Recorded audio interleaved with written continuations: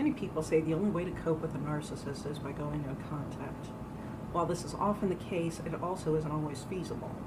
I've spoken with many people who either want to go no contact, who don't feel strong enough to take that step, and others who want to but are absolutely unable to do so for various reasons.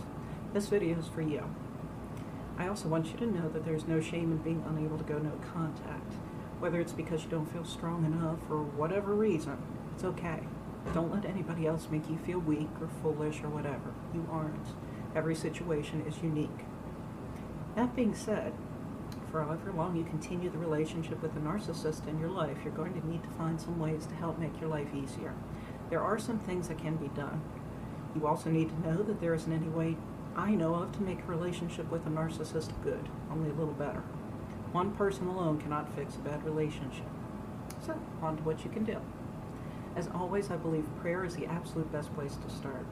Ask God to show you what you need to do and how you need to do it. Ask Him for peace, strength, courage, and wisdom, anything else you can think of when dealing with the narcissist. Always remember that narcissists are all about getting narcissistic supply. Every single thing they do and say is motivated by that need for supply. If you can remember that, it will help you not to be as hurt or angered by their actions, because you'll know that what they said and did isn't personal exactly, it's about procuring supply. Hurting and controlling you isn't as much to make you hurt as it is to feel powerful by hurting and controlling you. And speaking of narcissistic supply, since everything they do is motivated by it, the more supply you provide them, the more they will expect from you. Deprive them of that supply and any narcissist won't want to be bothered with you. People are basically like tools to a narcissist. They're there to be used when needed and put on a shelf and ignored until the next time. If a tool isn't particularly useful, it doesn't get used much, right? Same goes for a person who doesn't provide narcissists with much supply. To avoid providing supply, you need to basically become boring to the narcissist, which is often known as the gray rock method. Gray rock can be a bit challenging to do at first, but the more you do it, the easier it gets. First, you keep your emotions in check around the narcissist. No matter how happy, angry, or sad you are, you don't let the narcissist know that, no matter what. You maintain a calm and neutral demeanor. You never react to the narcissist, no matter how cruel she is. The only way you respond to her is in a calm manner. You don't allow the narcissist to manipulate you. If she hints at wanting you to do something for her, you pretend you didn't notice the hints. If she tries to make you feel guilty, you pretend you didn't notice the guilt trip. If you can think like the narcissist thinks, this can be useful. You'll know what to expect, what she thinks she can do to make you say or feel whatever, and how she'll accomplish it. You'll also realize what creates narcissistic supply and figure out ways to prevent it. You need to have firm boundaries in place when dealing with narcissists and have creative ways to enforce them. If you enforce them in normal ways, the narcissist will either ignore them or do what she does even more just to hurt you.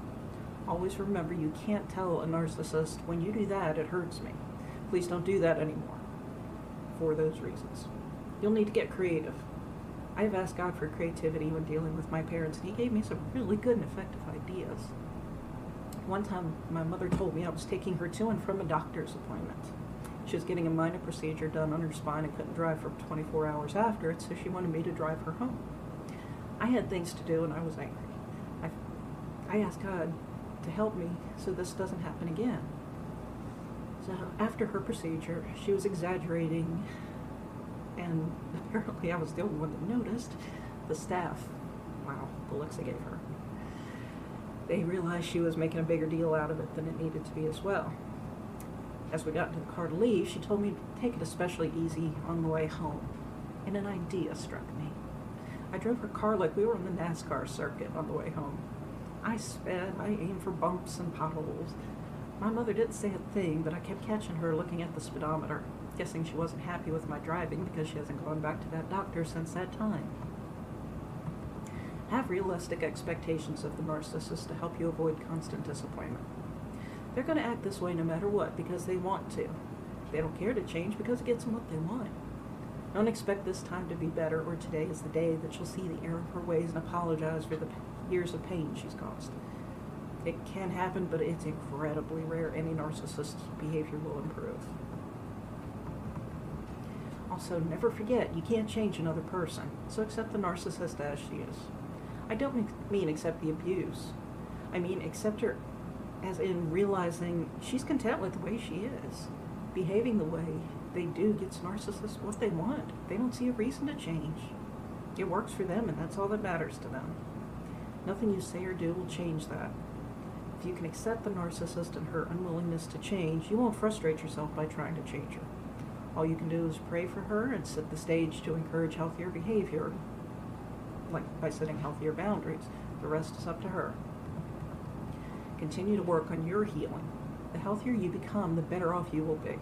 You'll be stronger, more able to withstand whatever the narcissist throws at you. As a bonus, the healthier you become, the less the narcissist will want to do with you.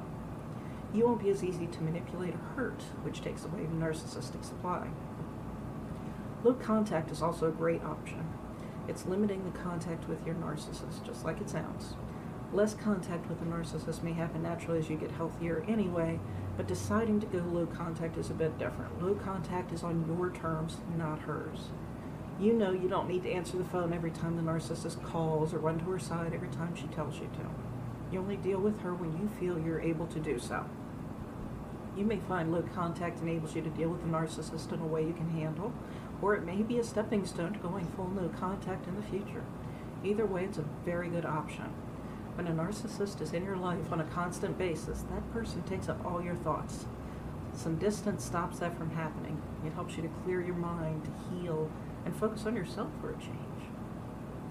I hope this has helped you learn ways to deal with a narcissist in your life. I'm wishing you the best in your situation.